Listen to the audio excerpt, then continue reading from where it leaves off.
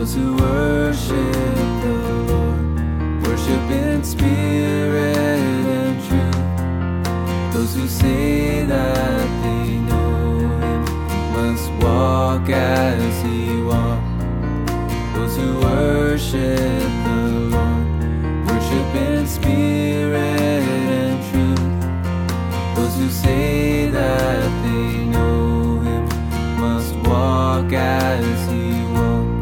He is the way and the truth, and in Him is the life.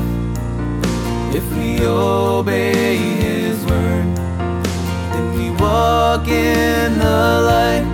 He is the way and the truth, and in Him is the life.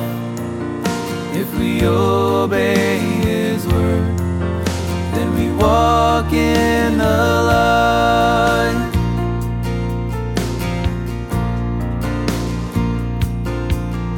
If we say that we know Him, but we don't keep His word, then we walk in the darkness, and the truth's not in us.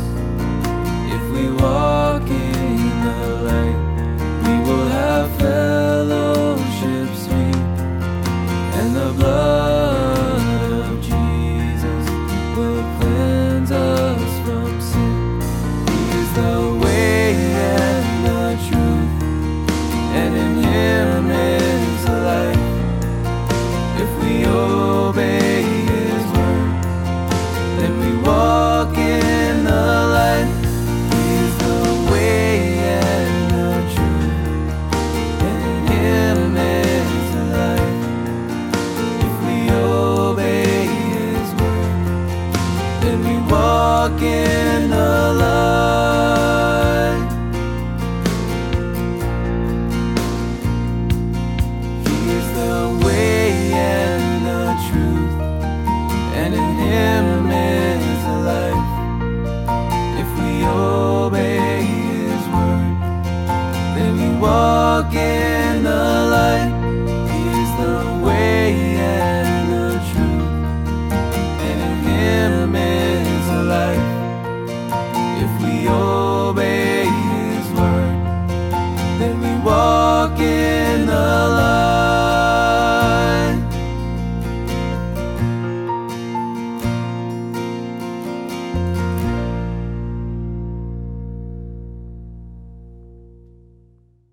Well, it is time to say good morning to all my dear friends who listen in live. And if you happen to be listening later, we say hello to you as well. So glad to have you joining with us as we look at God's Word. This is called Daily Discipleship. And the idea is that you are being fortified, strengthened in your faith, and strengthened to be a more devoted follower of Jesus. And also, it's my goal that you would be able to take some of what you learn here and share it with other people. That is my goal. And so I would encourage you to consider, how do you share this? And some of you, I do see some of you sharing things, many of you actually sharing things with other people. And how do you disciple people? You help people think through what it is that you've had to learn to live as a follower of Christ. You share with them scripture that you've had to learn. You share with them the promises of God, the precepts of God. You can walk with people like we do through just the reading of scripture and trying to pull out some things that stand out to you. Those are some things that you can do as you would work to also disciple other people. So I just want to encourage you. Today we're in the 4th chapter of the book of Matthew. I am using this book, following along sort of this book, The Harmony of the Gospels by Thomas and Gundry. As you look at it there, just what it does is it takes, let's see if I can show you on the screen. It takes the different Gospels and shows where they synchronize and then where they don't. Sometimes there are places, things that are written, recorded in the Gospels, and one Gospel might have that the others don't have. Especially John is like that, has things that the others don't have, and puts them in kind of the chronological sequence that they would go in, so you can see what each of the three synoptic Gospels, that's Matthew, Mark, and Luke, what they have to say about that topic, where they all three speak. Sometimes Mark is rather brief, sometimes Luke is a little bit expanded, although not always. Sometimes it is Mark that's a little bit more expanded in his, not Mark, Matthew, who's a little bit more expanded in what he has to say. So kind of following along with that, it leads us to Matthew chapter 4. The other thing that happens is you just kind of go chapter by chapter and see what comes next. And last week we concluded with the baptism of Jesus, and my strong encouragement that you would be baptized if you've not been baptized as a believer. Again, two types of baptism. Infant baptism, that's something we don't practice. I don't read it in the text, so we don't practice it. Others have good reason why they do practice infant baptism, and then others practice infant baptism and they really can't really give you a strong, good, salvific, redemptive reason why that they do it necessarily. Some groups that maybe aren't as evangelical, or not even as, but evangelical as what we need to be. So just some of that teaching. But today we get into this fourth chapter of the book of Matthew, and we read, then Jesus was led by the Spirit into the desert to be tempted by the devil. After fasting 40 days and 40 nights, he was hungry. The tempter came to him and said, "If you are the Son of God, tell these stones to become bread." Jesus answered, "It is written, man does not live on bread alone, but on every word that comes from the mouth of God." Then the devil took him to the holy city and had him stand on the highest point of the temple. "If you are the Son of God," he said, "throw yourself down. For it is written, he will command his angels concerning you, and they will lift you up in their hands so that you will not strike your foot against a stone." Jesus answered him, "It is also written, do not put the Lord your God to the test." Again, the devil took him to the very high point, a very high mountain, and showed him all the kingdoms of the world and their splendor. "All this I will give you," he said, "if you will bow down and worship me." Jesus said to him, "Away from me, Satan, for it is written, worship the Lord your God and serve him only." Then the devil left him, and the angels came and attended him. Now, there's, again, a lot in this section that we will be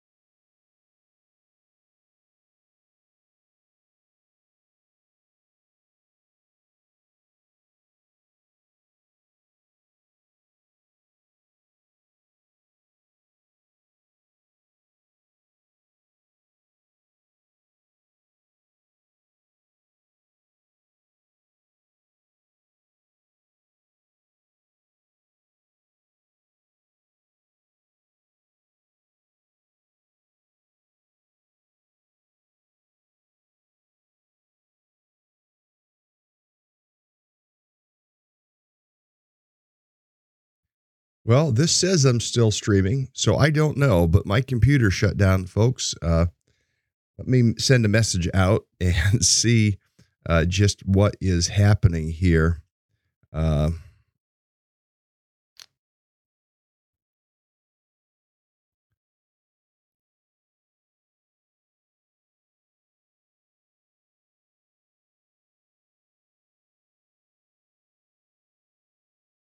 My computer shut down.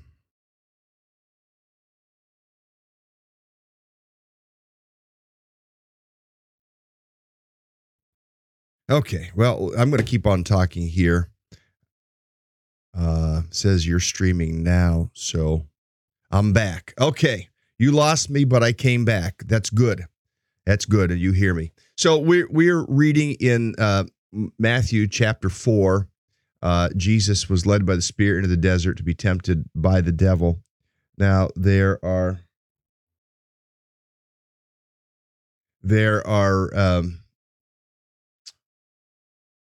so much in this passage, and this morning I do have to necessarily keep myself kind of brief, but the first question that comes to mind is Jesus being led by the Spirit to be tempted by the devil. I mean, this raises a pretty significant question.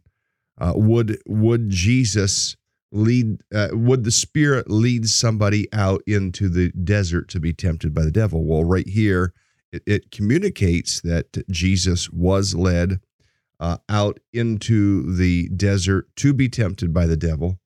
So, I mean, there's an indication here, but yet other places that scriptures indicate that the Lord will not test anybody. Now, again, it wasn't that the Spirit was testing Jesus. What we read here is the Spirit led him out in the desert to be tempted by the devil. Now, let's look at the book of Luke and see if it says the same thing. Verse 1, Luke chapter 4, Jesus, full of the Holy Spirit, returned from the Jordan and was led by the Spirit in the desert, where for 40 days he was tempted by the devil.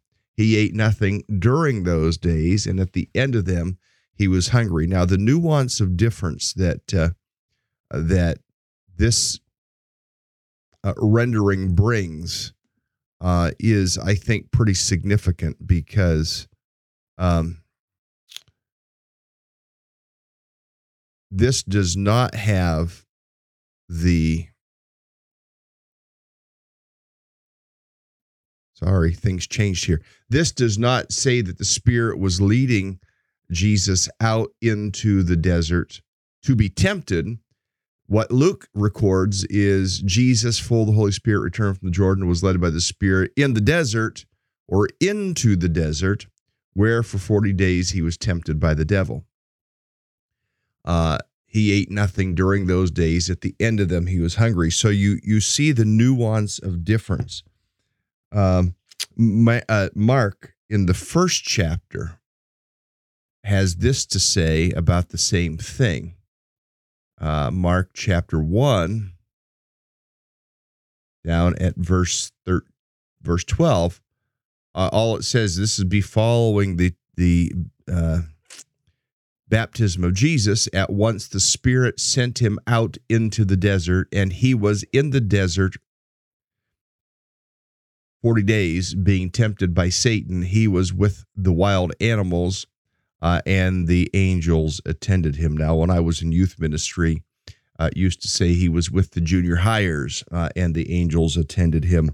The junior hires being the wild animals, as it were. One of the questions that comes as you look at the comparative of Mark and of Luke and of Matthew, those three, is the difference between Matthew and the others, between Matthew and Mark and Luke.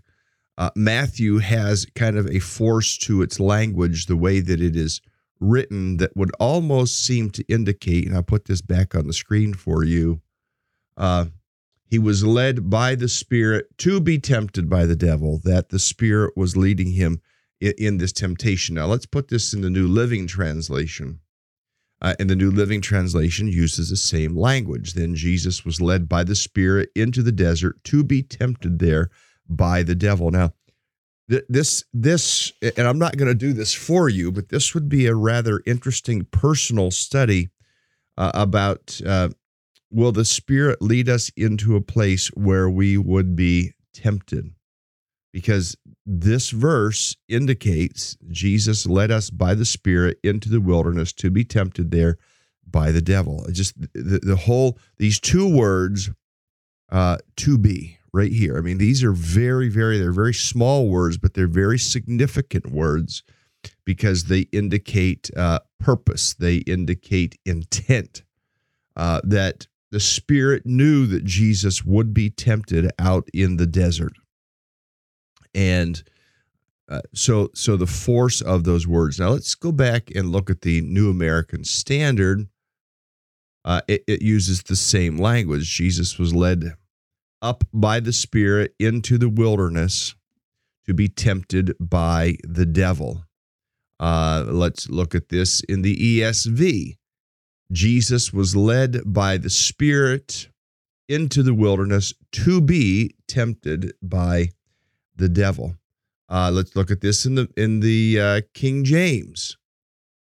Same thing. Then Jesus was led up of the Spirit into the wilderness to be tempted of the devil. The Message. Next, Jesus was taken into the wild by the Spirit for the test. The devil was ready to give it, this test, this exam that Jesus would undertake.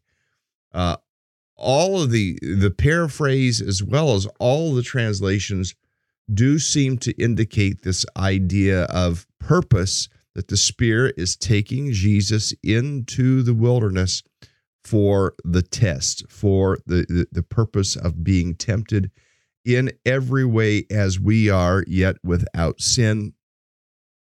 When you go to the comparative Gospel of Mark, the first chapter, as we just looked at, I have this in the Message paraphrase for you, says this: at once this same Spirit pushed Jesus out into the world.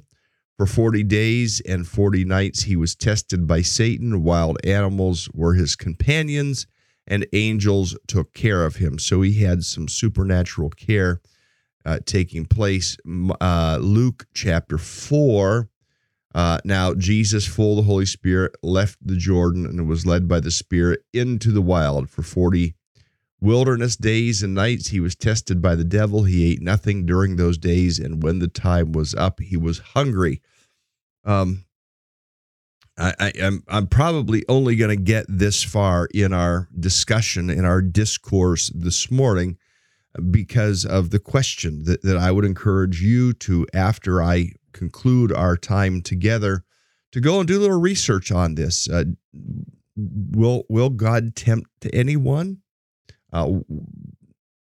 Would the Spirit lead you out into a place of being tempted?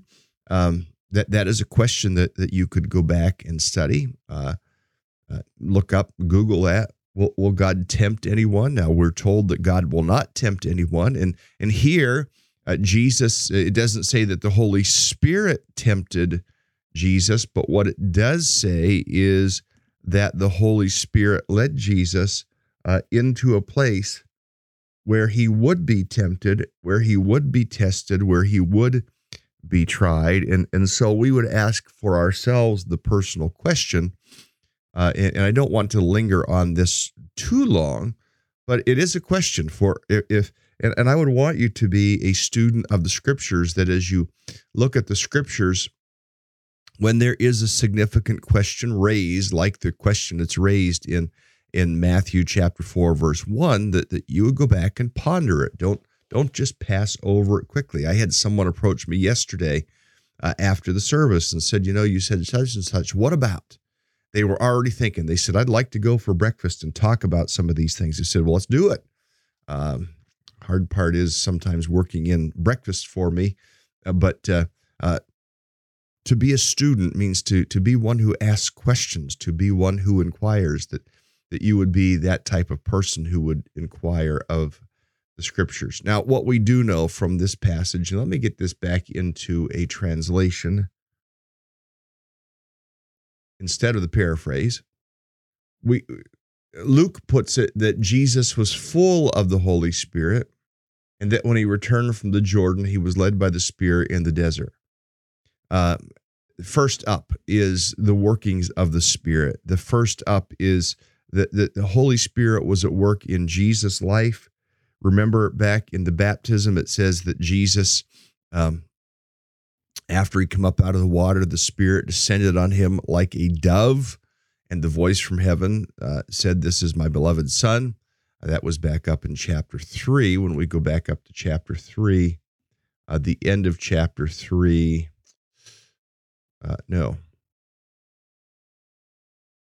the middle of chapter 3, Luke 3:22, says, the Holy Spirit descended on him in bodily form like a dove, and a voice came from heaven.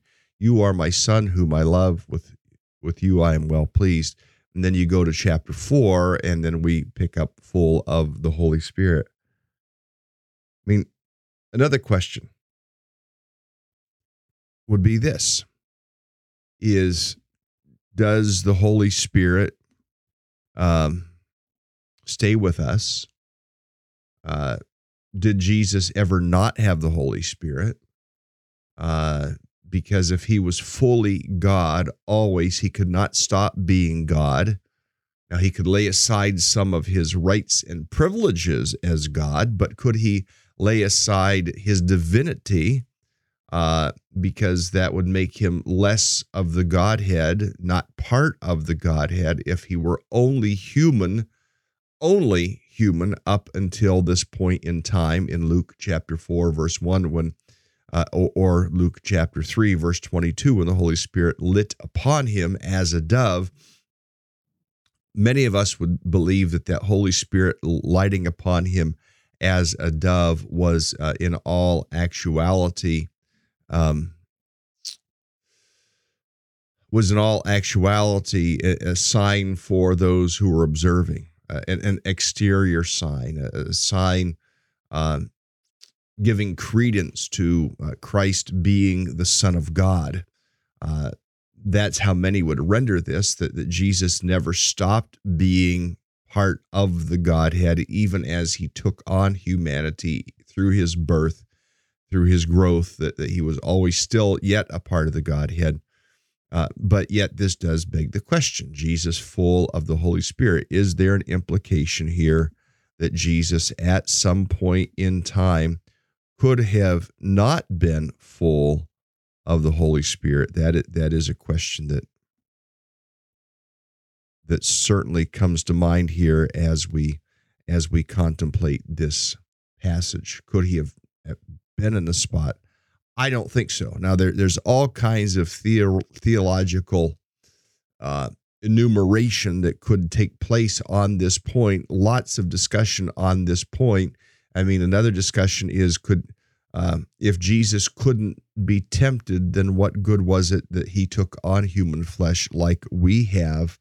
It wouldn't have done him any good whatsoever if he couldn't succumb to temptation. I believe that got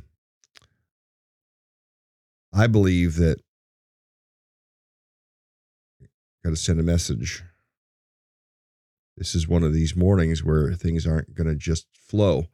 I believe that Jesus could be tempted. I believe that Jesus could have succumbed to temptation, but he didn't.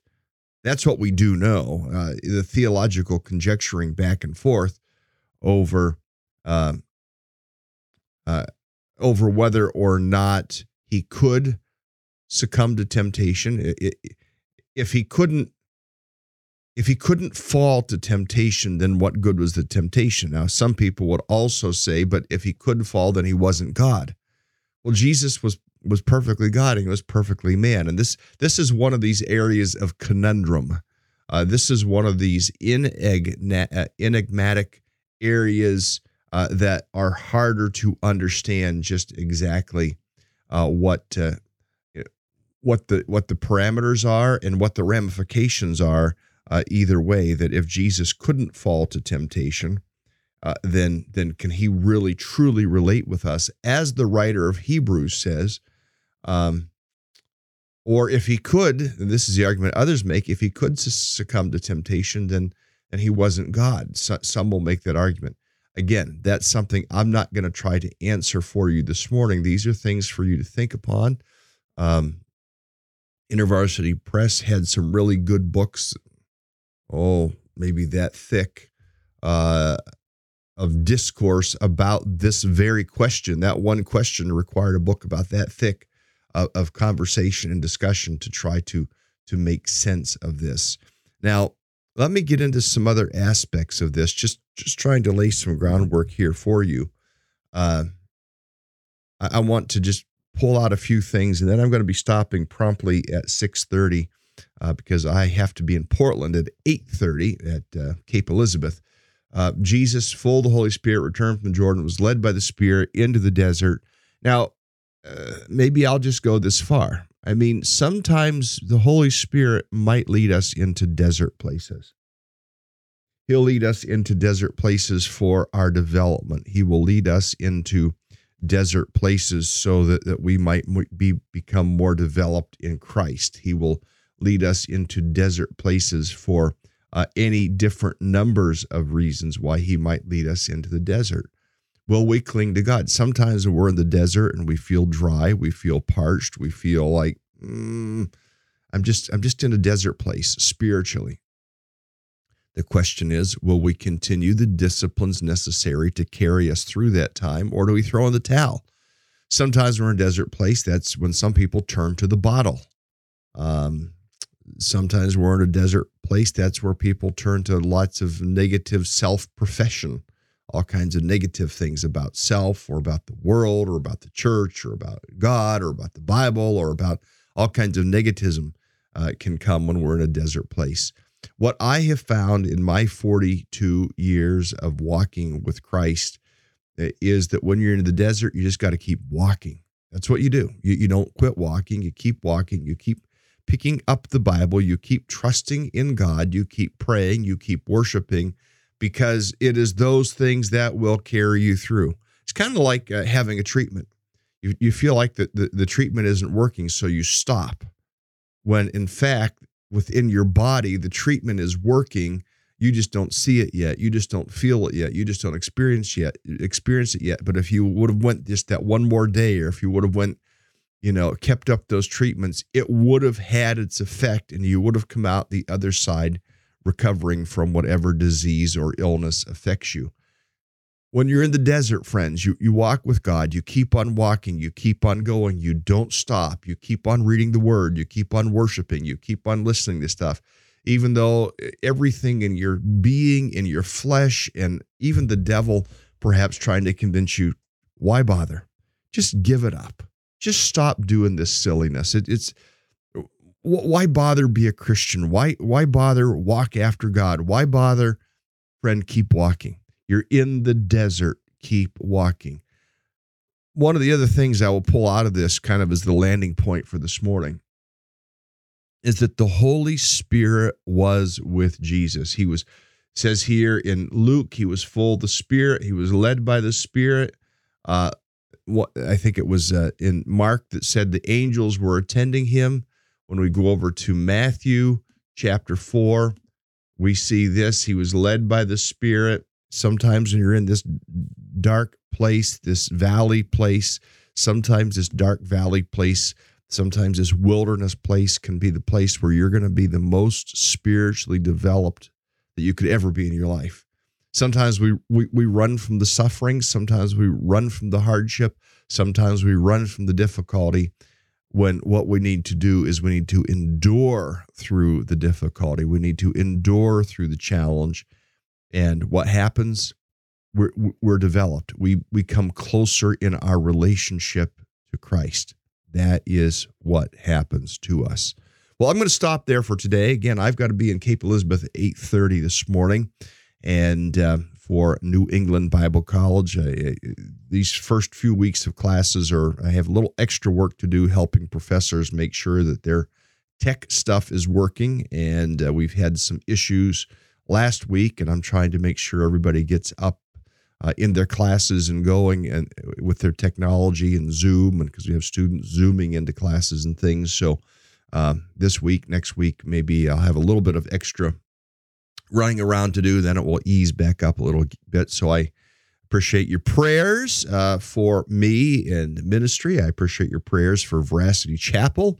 I appreciate your prayers for the Daily Discipleship podcast, that would take off and grow. I appreciate your prayers for New England Bible College as we are working from north to south in the state of Maine to fortify Christian higher education to prepare people for ministry. So I appreciate your prayers. Lord, I thank you for my friends. I thank you for their patience with the technology this morning. And it is our prayer, Lord, that you help us today to keep walking with you. For any that are in the desert, that they would just keep walking.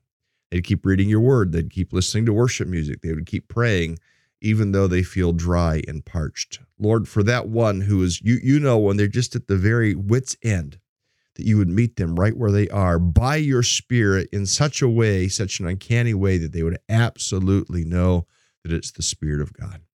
Father, help us to glorify you today as we live, as we walk, as we work, as we serve. In Jesus' name, amen. Friends, that's a wrap for today. I will see you again tomorrow.